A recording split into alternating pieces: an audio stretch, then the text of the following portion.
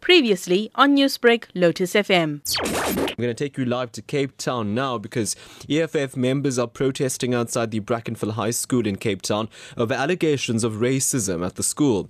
Earlier this morning, chaos erupted when police fired water cannon and stun grenades at the protesters. It's not clear at this stage what triggered the violence this morning. Protesters at the school have been ongoing following allegations that black students were excluded from what was seemingly a private matric farewell party with white students only. The protesters are expected to hand over a memorandum to the school. Now, last week, EFF supporters were confronted by parents outside the school, resulting in one arrest. Various other organizations are also expected to join the protest. I'm going to now check in with SABC reporter Berenice Moss. Good afternoon to you, Berenice. Hi, good afternoon, Taresh. Berenice, what is the latest? We did see chaotic scenes this morning. Yes, at the moment, the police are still a huge, heavy police presence outside Brackenfell, and not specifically at the school area itself. So remember that the permission was granted for a group of 100 EFF protesters to be at the school to hand over a memorandum. However, hundreds of EFF protesters have arrived in Brackenfell, and they are not being allowed anywhere near the school area at all. Twice, police have had to use tear gas, stun grenades, a water cannon, in an effort to disperse the large group, and they are refusing to move at all. So what the police are trying to do is to keep the protesters away from the school. They moved closer to the Brackenfell Primary School now, and they are still gathering here, refusing to move. They're basically in the center near a shopping complex in Brackenfell. So this stems from the previous protest, like about a week ago, where the EFF claimed allegations of racism at the school. Give us some context.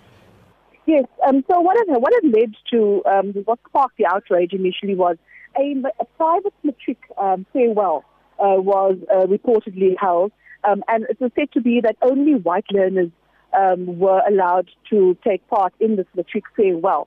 What we saw a week later then was EFF protesters clashing with community members and some parents outside of the school. EFF then vowed to return. In the interim, the school governing body has gone to court in an effort to try and interdict the protesters.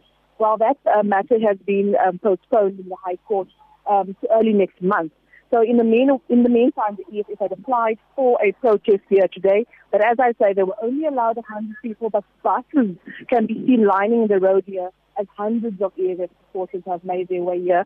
In front of the high school, there is a flatbed truck with speakers ready to address the governing body of the school, and where they wanted to hand over a memorandum. Police are ever adamant that the hundreds will be allowed nowhere near the school. We know that matric learners wrote their physical science paper today. They, however, wrote at a location off-site.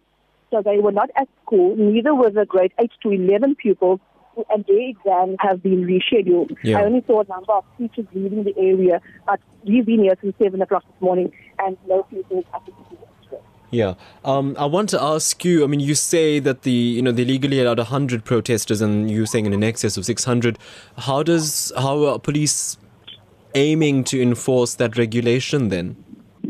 Well, yes, one would also then note that it's not only the 100 allowed for the protest, also in terms of COVID protocol and regulations, large crowds are not allowed to gather. I've seen a number of people not wearing masks either.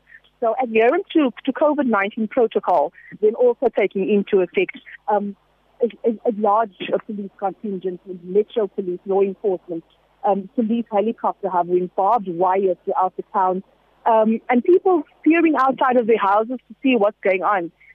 It's an absolute nightmare to get through the town. There's a number of roads cordoned off. And EFF protesters on the one side saying they refuse to leave. Police are adamant they're going nowhere either. So we'll wait and see how the situation will play. Sounds chaotic. I want to talk about the third sort of aspect to this then, Berenice, very quickly. We know that parents and EFF members and supporters got into a scuffle the last time. Are there any parents at school? Yes, on the opposite side, there are two roads leading to the entrance at Brackenfell High. On the one side, there's an open field where earlier members of the Cape Party had also gathered along with community members and parents. Police gave them some time to disperse, which they have since.